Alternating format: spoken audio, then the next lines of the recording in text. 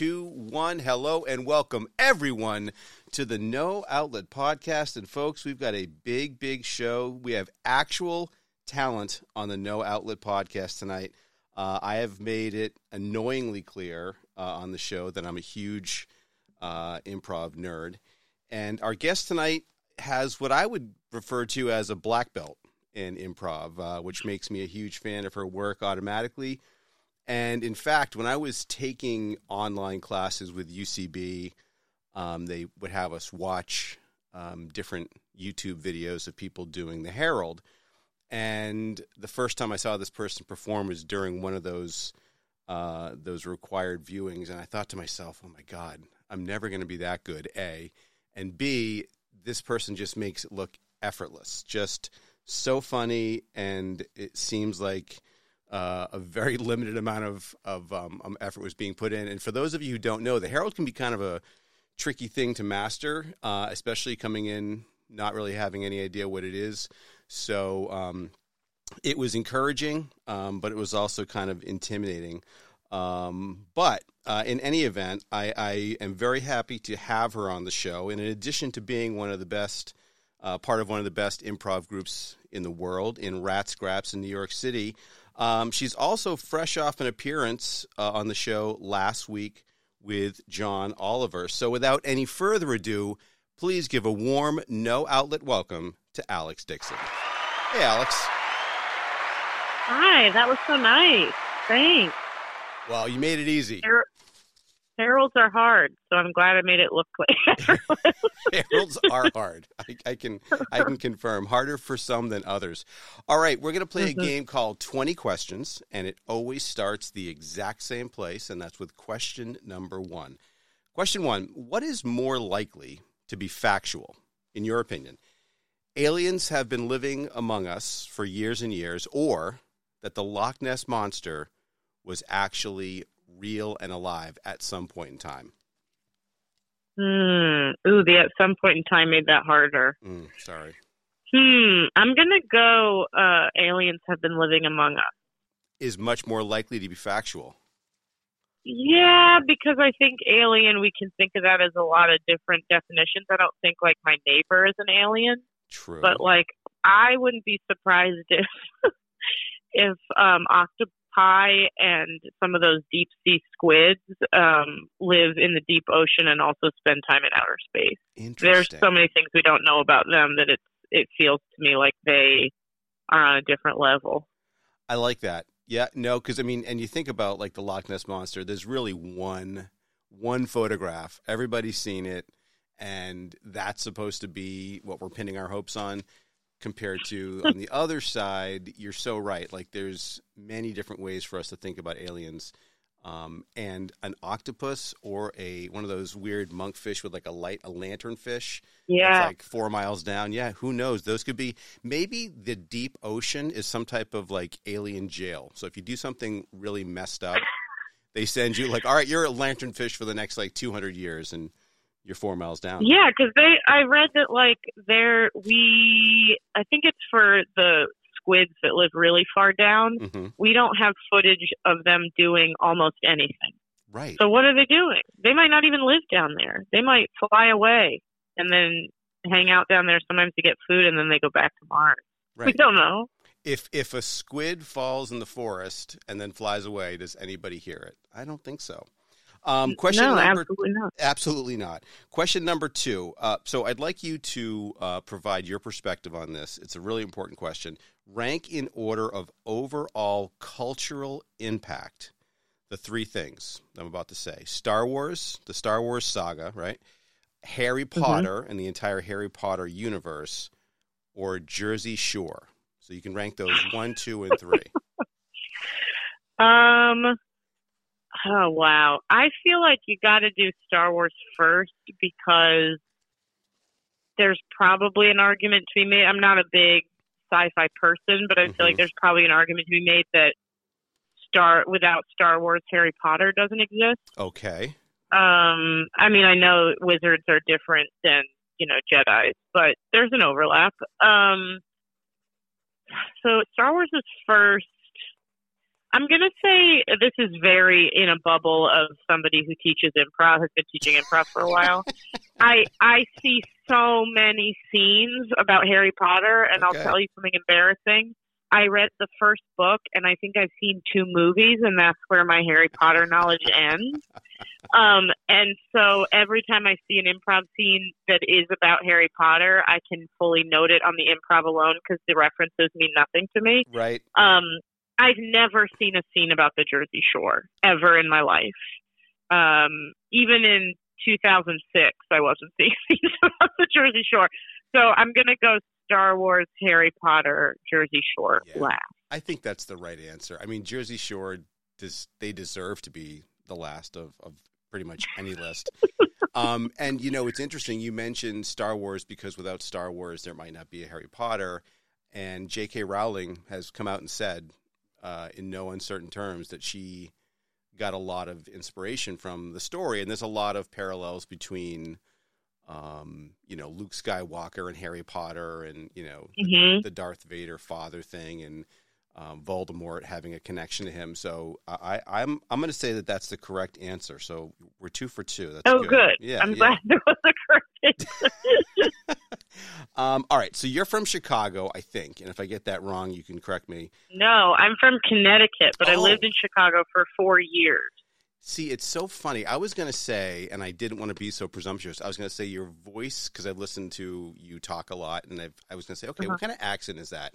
And it sounds like there's a little bit of Northeast, but then there's definitely some Midwest.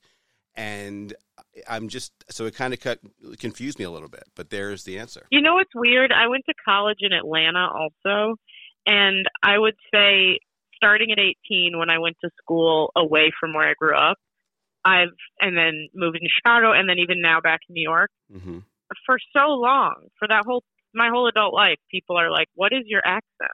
I'm like, I don't know. But a lot of people, even before I lived in Chicago, would be like, oh, are you from the Midwest? So I don't know what it is, but I will say that sometimes I do catch myself doing, I'm trying not to use acting school terms. I'll just use acting school terms. The is a pat vowel. Yep. And I will find I'll hear myself do a pat vowel as an A, which is very Chicago, like, yes. Bag instead of bag, and I hate it. I think it's so gross. Oh God, when words are gross, right? So anyways, that kind of changes my question a little bit, but I'll just reframe it. So being in Chicago for 4 years, obviously it's a good place to, you know, to fall in love with improv. But I guess my question is, what was the first time that you actually saw a live improv show?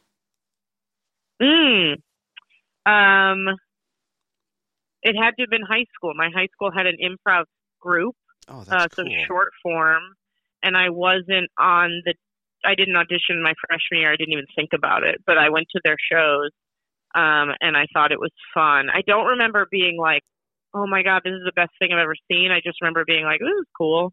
And then my sophomore year, there was a new acting teacher at school, and you had to take a performance-based art for a semester to graduate, and that included, like, you could take speech. Sure. So I took acting, and this teacher, who I still am in touch with, loved improv, and acting class was just improv. Oh, that's so cool. And then she was like, you should audition. And I was like, no, what? Like, as if it was like she had said you should audition for SNL. It was like the improv team. But yeah, I definitely saw them once or twice my freshman year of high school. And their name was just Taft Improv. Taft is the name of the high school. Yeah. They didn't have a lame pun for a name or anything. Right. But, you know, it's almost like the generic, you know, improv team. It's like, that's our team. Exactly. Yep. So first of all, I think it's so cool that there's the ability for somebody in high school to do improv. And I'll take it a step further and say that I almost feel like at both ends of our life journey, like, I think improv should be at a very basic level, should be introduced super early. Like, if you think about improv, at least from my perspective, a big, huge piece of it is really listening and then adding into what's going on. And so that's the nature of communication, is listening and adding something to it. And I feel like if there's a lot of things we're not so great at right now as a nation, but I think one thing in particular, you could certainly say we're not great at communicating. And I feel like if at an early age we introduced some, basic yes and, ideas, games to kids, and just kept that going, just kept it going all the way through, I think we'd be amazed what a difference that would make. And then at the tail end, people retire, they get a little bit, set in their ways. And now, especially with Zoom, I mean, there's no reason why we shouldn't be linking every 75-year-old person that's got, a pulse onto a Zoom thing. And let's see how many people out there want to play improv games online. And let's see if that doesn't help offset, some of the aging things that happen. Maybe you can avoid dementia. Who knows? I mean, because all you're doing is you're firing a muscle, the muscle that is the brain. So anyways, that's a too long of a comment for a very short question, but I'm glad you had improv in high school. That's cool. No, yeah, I agree with you. I also think it's like a nice way to introduce, trying to think of how to say this, just like the actual experience of connection at a young age. Right. Because even if you're not doing a great job in a scene, or maybe you miss something, you're not really listening, you're still at its core connecting with another person and making eye contact with them and creating together. And I think that is a very cool, unique experience that kids do all the time when they're playing, but I think it's a fun thing to kind of add an element of teaching them how to do it this other way. Yeah. So I agree with you. That's cool. Hey, who do you think is behind the nonstop calls about all of our auto warranties being out of date? I'm glad I'm not the only one that gets those. Oh my God, it's nonstop. Wow. I mean, is it connected to back in the day when you get emails and it was from people supposedly in other countries trying to scam you? Is it the next version of that? Is it a bunch of teenagers in I don't know, any Estonia, country, yeah. just in a basement, just because it's all robot voices. It is. So I wonder if that's just the other way that they're trying to rope people in. Yeah. Because otherwise, why hasn't it stopped yet? Well, see, also, the thing that weirds me out is I've owned a car once in my life. I owned a car in college, and then I moved to Chicago. I didn't need a car. I moved to New York. I didn't need a car. My one car I owned for 2 years, it was a Subaru. And the calls that I get always reference my Subaru, and that makes me deeply uncomfortable. Yeah. Because I sold that car to my sister in 2003. Wow. And you are still showing up on the automotive ownership rolls. Wow, yeah, I that's hate wild. It. And it was a used car. I don't know if that makes a difference, but it should. I mean, and the other thing that's weird about it is, so I always break it down to, okay, where is it stemming from and why? So the emails from, I'm a prince and I'm in this country, and if you have to help me get my inheritance, and all you have to do is send me, $500 or whatever the scam was, right? They kept sending those emails because there's some certain percentage of people that kept doing it. So it was working. Right. Right. So then you think about this call, everybody gets them, everybody hates them. Most people that are getting them don't, 99.9% of the people don't have a problem with their auto warranty. And yet these calls have been going on for years. So therefore, unless it's a group of kids in a basement, which, by the way, hats off, guys, best prank ever, because you've got everybody hating it. But if it's not that, and it's somebody who's trying to, make money, then somebody is clicking on the button and somebody's doing whatever it is that ends up at the end of the rainbow that is making them continue to send these calls. But whoever it is, please just press the stop button. Just stop that. Well, to be clear, I think the kids in the basement are making money, but I think they're making money for some evil adult who's paying them, $4 an hour. Okay. So yeah. I think it's still a money scam. I just think it's akin to those they talk about some of the misinformation on Facebook is this just 24 hours a day hackers. Mm-hmm. But I feel they're not the people making money off stuff like that. They're making money for some evil person who lives alone and is ultimately sad. Well, you know what? Not saying people who live alone are sad, because I live alone. I just think that person is sad. No, as do I. And I think that person should be sad. They deserve to be sad, the people that are putting out those calls. All right, so now that I know you've only had a car for a total of 2 years, this next question isn't going to be nearly as important. But I'm going to ask it anyway. So what's the more annoying driving habit, going back to the 2 years you had to drive a car, tailgating or not going fast enough in the passing lane and just keeping everyone behind you from moving? Oh my God, that's so hard because I hate both of them. Right. You said more annoying? Yeah, the one that if you could wave a magic wand and one goes away, which one goes away? I think I got to do tailgating because the going too slow in the passing lane, to me, it's easy for my brain to be annoyed with that person, but also be like, well, maybe they're having a really anxious day. It's easier for me to automatically have empathy for them while also like blasting by them in the right lane. But the tailgater, I never assume that person is kind or going through something. I just think it came out of their mother a fully formed asshole and they continue to be that. And it would take I'd have to get out of the car and work on it for me to be like, you know what, maybe they were on their way to the hospital and they're having an emergency. And then I'm like, but part of my brain's like, no, they're not. They're just a huge dick. Yeah. But the slow in the right lane feels like, or the left lane is like, that person shouldn't be on the highway, but they have to be, and I hope they're okay. Right.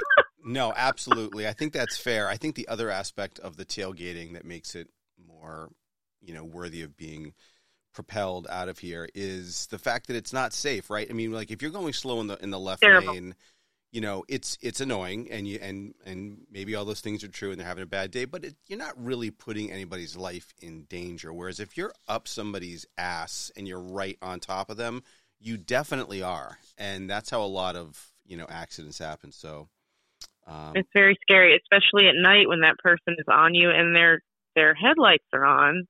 It's terrible. I hate terrible. It. Me too. All right. Do you remember the first movie that you saw when you were younger and that made you realize, okay, that's funny and I understand why?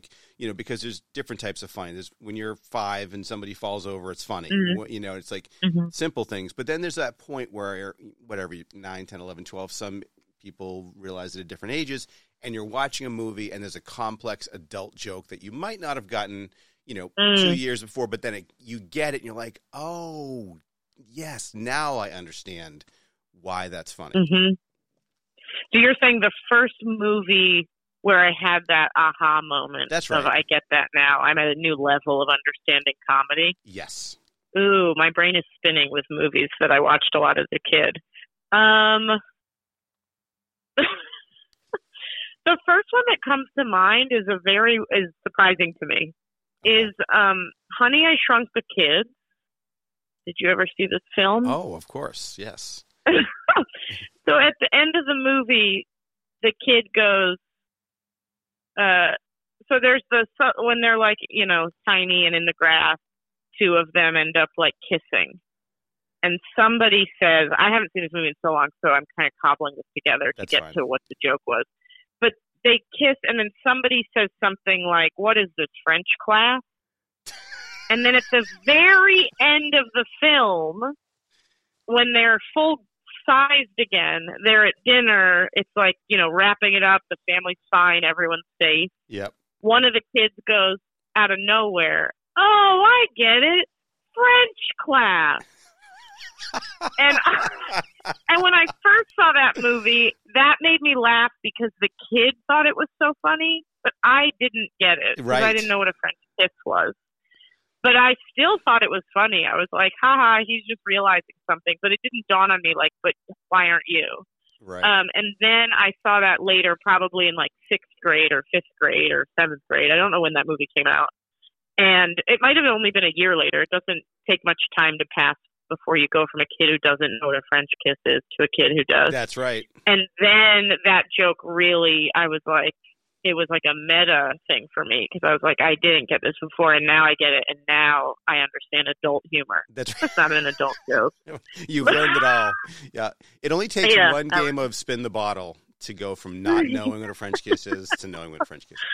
Totally. And how about hats off to the people that made that movie, because when it first came out, I'm like, okay, what a stupid idea. But then you watch it and it's like, okay, I like Rick Moranis. It's a funny, it's a funny movie, but they didn't stop there. Then it was, I think, Honey, I Blew Up the Kids, Honey, I Blew Up the Dog. I mean, they stretched it out and they got there. They got a few extra checks in the mail. So good for all those people. They did. Yeah. And I just looked it up and it was released in summer of '89. Okay. So I was not even 8, so I definitely didn't get that joke, but I can see a world where I watched it off of the television, like, you know, at 10, and then was like, oh, cool French kiss joke, I get it. Got it. I've learned it all. Okay, what are your thoughts on the 4th dentist that does not recommend sugar-free gum to their patients that chew gum? I like that dentist. I think that dentist... Oh. Is not under the thumb of big toothpaste, big gum. He will not be silenced. No, he won't. Yeah. He said, I went to school for this. My patients trust me. I'm not taking a check from Trident. Yep. And they've been trying to pay him off for so long, and he won't back in. I assume that's what gum companies spend most of their money on, is paying off dentists. That's right. And so that dentist to me is a hero and an activist. He's that line that we need around us for protection. That's right. And we appreciate that. Yeah. The day that we hear that 10 out of 10 dentists recommend is the day that we should actually all really be scared. Right. We're going to have to really put our heads together, and we're going to be in trouble for sure. Okay, so we talked earlier about the Herald being, you know, kind of tricky. And some of the people listening are going to understand what a Herald is. Some won't. It's basically just an improv structure, and it's used. It's certainly used by UCB as the main form of long form improv. And if I get any of this wrong, you just immediately correct me. But I guess my question for you is, when you were learning it, right? Because you went from that class in high school to next thing you know, you're going to IO, and you're around these high level improv people, and now again you're with Rat Scraps and. The proof is in the pudding there. When you were learning it, though, what part of the Herald, like, tripped you up the most? Like, what was it that were just like, oh, I get all this stuff, but this one thing right here is like, it's not working. Well, so I first learned it in Chicago at IO, and IO doesn't really care. So, like, you learn the Herald as, like, a loose suggestion of a form, but it doesn't really matter if you do all the things. Oh. So that's just a good background for. I then moved to New York and started taking UCB, and that is like find the game, repeat the game in a different way in the second beat, heighten it, hit it again in the third beat. And it was like, to me, so to be honest with you, the beginning of it, all of it was hard. I was totally confused, and I actually was sad because I thought that this meant I couldn't do improv in New York because I didn't know what the hell anyone was talking about. Oh my God, isn't that wild? It felt to me like my teachers were telling me that I had to plan the show ahead of time. I really thought that. I thought that was what was being communicated. Like, you need to write the show on the back line and then find a way to make your scene partner do what you want. And I went up to my 201 teacher and I was like, I think he assumed I was being a jerk, but I really was confused. I was like, so you have to be a sketch writer to do improv at UCB? And he was like, what? And I was like, you have to be a writer? And he was like, no. And I said, but I don't understand what's the improv part. And he was like, you're making up the whole thing. And I just went, okay. But in my head, I was like, no, you're not. I was so confused. So the whole thing. But then once I got better at it and was able to actually realize that it's semantics and merge the two worlds. The hardest thing for me, and it was a joke Joey Price and I had on our Herald team together, is that we should never be in a second beat together. I couldn't for the life of me ever think of a second beat. Now I can because I've taught it, so I've gotten better at it. But when I was doing them, I just committed hard to something that I knew was not actually what a second beat was supposed to be. Right. I mean, it's so interesting because I always felt like, okay, what's the most important part? I always felt like the opening was the most important part, because if you don't have a good opening, then you have a lot less clay to work with when you're trying to cobble together, and I think the first beat is obviously super important. It sets the tone. Third beat can be kind of a little bit wacky, but that second beat, if you don't have a lot of material from the opening, it's tough to stretch it, because if you don't have depth, you don't have like specificity, if you don't have any place to go, it can become challenging. But I guess my question to you is, do you agree with that, or do you think that there is no one most important, because you can make up for a bad opening with a better finish to a first or a second beat? Or do you think that there is actually something to you, if you don't have a good opening, you're in trouble? I think the opening doesn't matter. Is that right? I think it's fun when you have a good opening and you have things you're excited about, but everyone who gets to the point of learning how to do premise improv, which is when you have an opening that you're pulling from, knows at that point how to do organic improv, which is just a word and then you go, right? So I think worst case scenario, your opening is garbage and you're like, wow, those ideas were bad, or we didn't have any ideas. You just do a bunch of first beats that are off of a vague notion of something that came up. Yeah. And immediately, I always say this to my students, once the opening is over and you are like, I'm going to use this idea, it goes away and who cares, and never think about it again. Right. So I think the most important thing probably is the first beat, because that's where you really connect with each other and start to have fun. And then if your first beats are fun, whether or not they honor the opening or not, you kind of set yourself up for, I can't wait to revisit this in the second beats and the third beats. But I don't think it really, you could always get notes like, hey, you kind of had this idea in the opening and then you didn't use it, or you had this idea and then you changed it. But ultimately, I don't think it really matters. And maybe that's the Chicago in me. Right. The Chicago rebel. Yeah. Yeah, but I would always say to my students, like, if you go into a Herald going, oh no, our opening was bad, then your show's going to be bad. Right. If you go in the Herald going, okay, the opening's over, then anything can happen. It's like going into a sports game and being like, wow, our practice was bad, we're going to get our asses kicked. It's like, well, now you will. Right. So your mental stability, your mental state, keeping a positive framework is as important with improv as it is with every other aspect of life. I think so. You got to keep the stakes low, even with stuff that's important to you. Yeah. All right. So let's talk about the Herald a little bit more. So I thought it was a great way to learn, especially, some of the classes I took were online. I felt like it was nice to have that framework to keep people a little bit inside the guardrails. But I've talked to a lot of people that say, okay, the Herald as a format to put on a live improv show isn't necessarily the most entertaining, and it isn't necessarily the one that really talented improv artists want to use. So then I started thinking like, all right, well, CrossFit, right? So CrossFit is an athletic endeavor, and it's an athletic endeavor that if you do it all the time, you're going to be good at any other type of sport. You're going to instantly get better. But it's not necessarily fun. I'd rather watch basketball or some other sport than CrossFit. And I'm wondering if the Herald is the equivalent of CrossFit in the improv world, in that it makes you a better improviser. It makes you more easy to work with, but it might not be the most entertaining. And I wanted to get your perspective on that.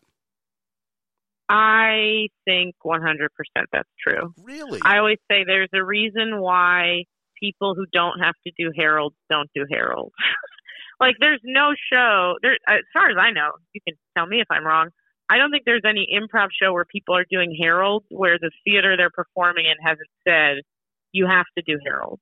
Right. If you don't have to do Heralds, you never do them. But learning the Herald at UCB definitely made me a better improviser. Definitely. And one of the reasons that they're not as fun to do, they can be really fun to do, and when they're fun to do, it feels really good because they are tricky.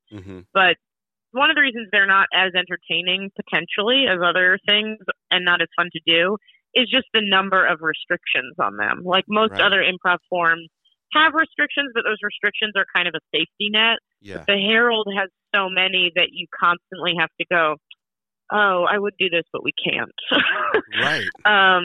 And that alone makes it for a less kind of free and fun experience. Agree. But I do think I do think there's value in it, but I also kind of, like I was saying before, I do think, like, unfortunately, and to be honest, I think this is maybe a little bit of UCB's fault. I think that students especially, get really hard on themselves about, did we do a good Herald? And I really think it's almost impossible to do a perfect Herald, so it doesn't matter. Right. I would always say to my students, like, here are my notes, but also you just improvised, like, one of the trickiest forms, and, like, I felt like you were having fun the whole time. It felt fun to me. Yep. So good job acting. If you weren't having fun, that's like 10% of it is pretending that you're having a good time, even if you're not. Yeah. But I think I had a lot of students who felt like notes were like, oh yeah, we still haven't mastered the Herald. And the reality is, you could watch the best improvisers in the world do a Herald, and it would probably be a garbage Herald, or they would fuck around with the form and get to a place where it was like, was that a Herald? Because it doesn't, yeah. So I think that's the problem, is it's like, it feels like, oh, we still have to be good at third beats. That was good, but this wasn't good. It's like, none of it is going to be perfect. It's such a restrictive, weird form. Yeah. I remember watching, I think it was The Stepfathers, but I think you and Sebastian Canelli were on the same team. And I remember watching one, and I'm just thinking, I was given it to watch as an assignment. I thought, oh my God, that is so perfect. That's so funny. And then the teacher who was teaching the class, like, pointed out all these things that were wrong. And I'm just like, what? Like, that was wrong? How could... And I just remember thinking, like, if that's wrong, then I'm doomed, because I personally feel like it's super funny. So, and at the end of the day, what I walked away with, was it's all about if you're enjoying yourself and if the people are there enjoying themselves. And after that, it almost is immaterial what goes on. Yeah. If you were watching Sebastian and me do a Herald, it was when we were on Herald night together. Because to my point, the Stepfathers weekend teams didn't have to do a Herald. The Stepfathers never, ever, ever did a Herald. Ever. Oh, I think so cool. There was a time at UCB where they had this one Herald night where weekend teams did Heralds. It was supposed to be just this fun thing, like, you can go for free, students, and you get to see these people do Heralds. So I think I did a Herald with Stepfathers once. But again, did we do a Herald? Probably not. I feel so much better. I wish I had this talk like 2 years ago. I feel much better about everything that I've learned. Okay, so you can retroactively let yourself off the hook. There you go. It's all the Velcro's gone. What type of music do you like? Oh my gosh, all sorts. I love Fiona Apple. Okay. I got a soft spot in my heart for Tupac. I listened to a lot of Tupac in high school. Yep. I like, my best friend makes fun of me and says I like a man with a guitar, or a man with a piano, like Rufus Wainwright, or why can't I think of his name? Who sings Jolene? Who's not Dolly Parton? It's not a cover; it's a different song. Oh, he sings Trouble. Ray LaMontagne. Oh, yep. From Nashua, New Hampshire. Oh, nice. Yeah. Yeah. So I'm very bad about. I love Fleetwood Mac. I watched the Beatles, the Let It Be documentary. Amazing. And already liked the Beatles, and then I sort of fell in love with them, and now I want to watch that documentary again. So I don't know. I like all sorts. I'm not somebody who's ever been curious about new music. Mm-hmm. I will just hear something and go, ooh, I like that. And then somebody will be like, that's Amy Winehouse. And I'm like, oh, and then I download it. Yep. But I've never been somebody who knows what genres I like. Although I can say typically I don't like death metal. Yep. Not a big pop country person. I like country, like older country that's more folksy, I guess, like Johnny Cash or Dolly Parton. But yeah, it's easier for me to say the music I don't like, because otherwise I do think there's probably some version of that genre on my music somewhere. You don't box yourself in. you allow any form No. of music to speak to you, and that's awesome. That's what music is all about. I think so. Yeah. So on that same note of the country, is a guy named Glenn Campbell, Mhm. who I guess for the time that he put his music out, I guess it would have to be indicated that because he wasn't like a Willie Nelson, Waylon Jennings type guy. He was more of a pop country guy. But some of those old folksy country songs from back in like the late 60s, early 70s, they still kind of hold up. And, there's a time and a place for every type of music except for death metal. I'm with you on that one. It's true. It's true. Okay, so we have a I'm always fascinated. Yeah. No, go ahead. go ahead. No, you ever fascinated by what? I was just going to say I'm fascinated. I think human beings are interesting, and music is a good example. Like, I know somebody who truly loves death metal with everything in his body. He's a really sweet guy. And I just am like, wow, that, like, affects him on some level that doesn't exist in me. Right. And isn't that cool? Yeah. No, totally. I mean, and that is, there's a music type for every single person out there, and that's what's so beautiful about it. All right, we've got a really big problem. We've got a scourge, and I need your help to break it down and try to fix it. And since I know you don't own a car, I'm fairly certain that I'm not going to, give you any critical information here, which is good. But are you familiar with the plague that's called the Jeep wave? Have you heard of this? No. So there's this thing. It's elitism. It's class warfare. It needs to be stopped. And basically, if you drive a Jeep Wrangler, and it's got to be a Jeep Wrangler, it can't be a Renegade, it can't be a Sahara, it can't be any other type of a Jeep, even if it looks similar. It's got to be a Wrangler. And then you automatically do this thing where you give like a little Jeep wave, like you're driving on the street and give like the peace sign or the surf's up, and the other person driving the Jeep gives your wave back. And they actually have taken it to the point where they're like, ooh, that's my dog. Sorry. Oh, I love dogs. And they've taken it to the point where they're advertising, like, pardon me, they're advertising the Jeep Wave, like they're promoting it, like don't forget the Jeep Wave.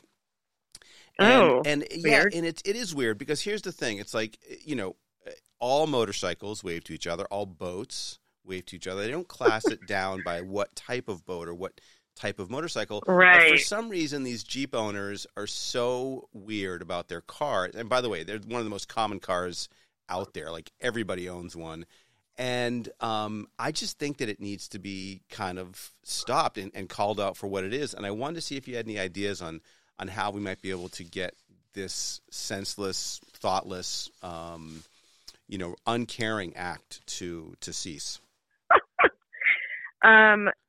Maybe if the first thing I thought of was maybe if everyone in any other kind of car forced people in Jeep Wranglers to wave back at them too, then the people in Jeep Wranglers would be like, oh, this is such a burden, and not want to do it ever. Right. Kill them with their own. Not only would they not want to do it ever, but people who are thinking about buying cars, their friends with Jeep Wranglers would be like, don't get a Jeep Wrangler because everyone waves at you. Right. And then Jeep would pay the price. And that's what we ultimately want is the corporation to pay the price. Amen. There you go. We shouldn't be putting all of this on the drivers of the vehicles. They're just sucked into the mass hysteria created by Jeep Chrysler. I like that. It is funny that it's a specific kind of Jeep, that if you're in a Jeep Renegade, don't you dare wave. Oh, yeah. Oh, That's you won't crazy. Get a wave back. No, you will not get a wave back. So tell us about your dog. What kind of dog do you have? She is a 95-pound lab Great Pyrenees mix. Whoa. And big girl. She once in a while starts barking in my bedroom at a noise she heard, and then I have to make her come in the living room and shut the door. We were up in Vermont recently, and she does not bark as much when she's not in the city, and that made me feel bad because I think she thinks she has to work when she's here. Oh, interesting. So she's like kind of, yeah. Do you think that's like she's got to do something because she's at home base? Is that what you mean? Yeah, I think it's like, yes, I think it's territorial, but I also think it's because there's noises all the time. Oh, right. Whereas when we were in Vermont, she barked a little bit. There was like train tracks near our Airbnb, and the train would go by like 3 times a day. Yep. And sometimes she'd give a little acknowledgement of like something is near this house. But generally, she was fully relaxed and quiet, and it was I was happy for me and her, and then it made me feel like, sorry, you think you have to be on guard all the time in Brooklyn. Right. On guard in Brooklyn. Okay. What book are you reading right now?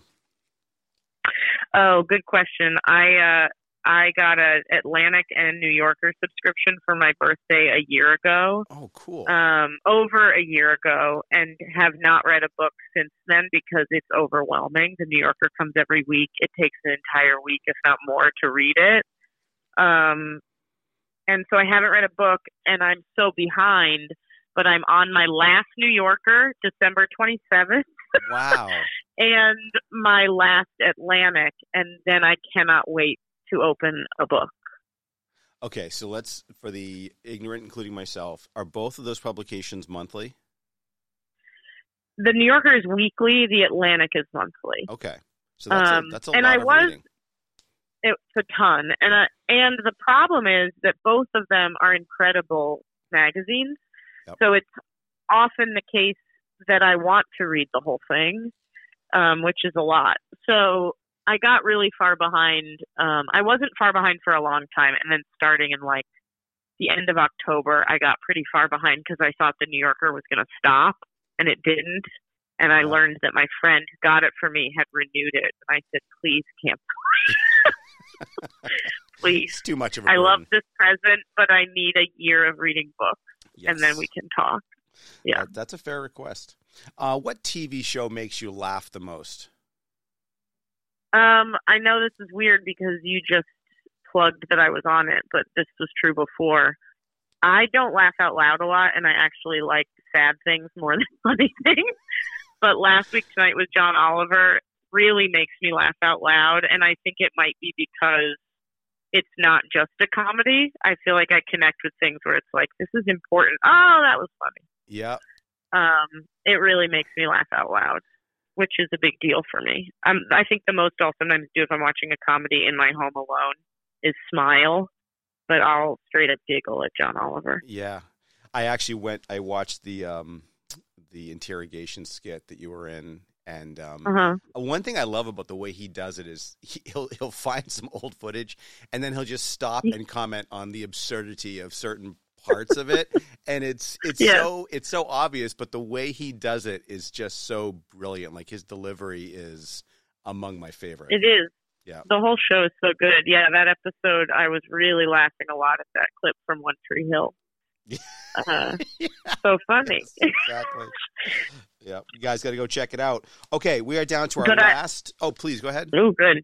I was just gonna plug a show that's now canceled that really makes me laugh out loud too, which is Pen 15. What's it called? On Hulu. Pen 15. Oh yes. Like yeah. Two girls pretending to be like middle schoolers. Yeah, it took me a while to watch it because everyone was like, "Yeah, it's funny these adult women play middle schoolers," and I was like, "Okay, I don't care."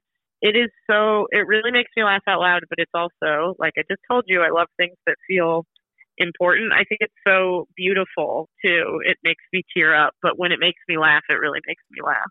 Oh, that's cool. Yeah, I mean, it's plug for a canceled show. Plug for a canceled show, but you know what? In the age, see, if you had a show in the 80s and it was canceled, you were screwed.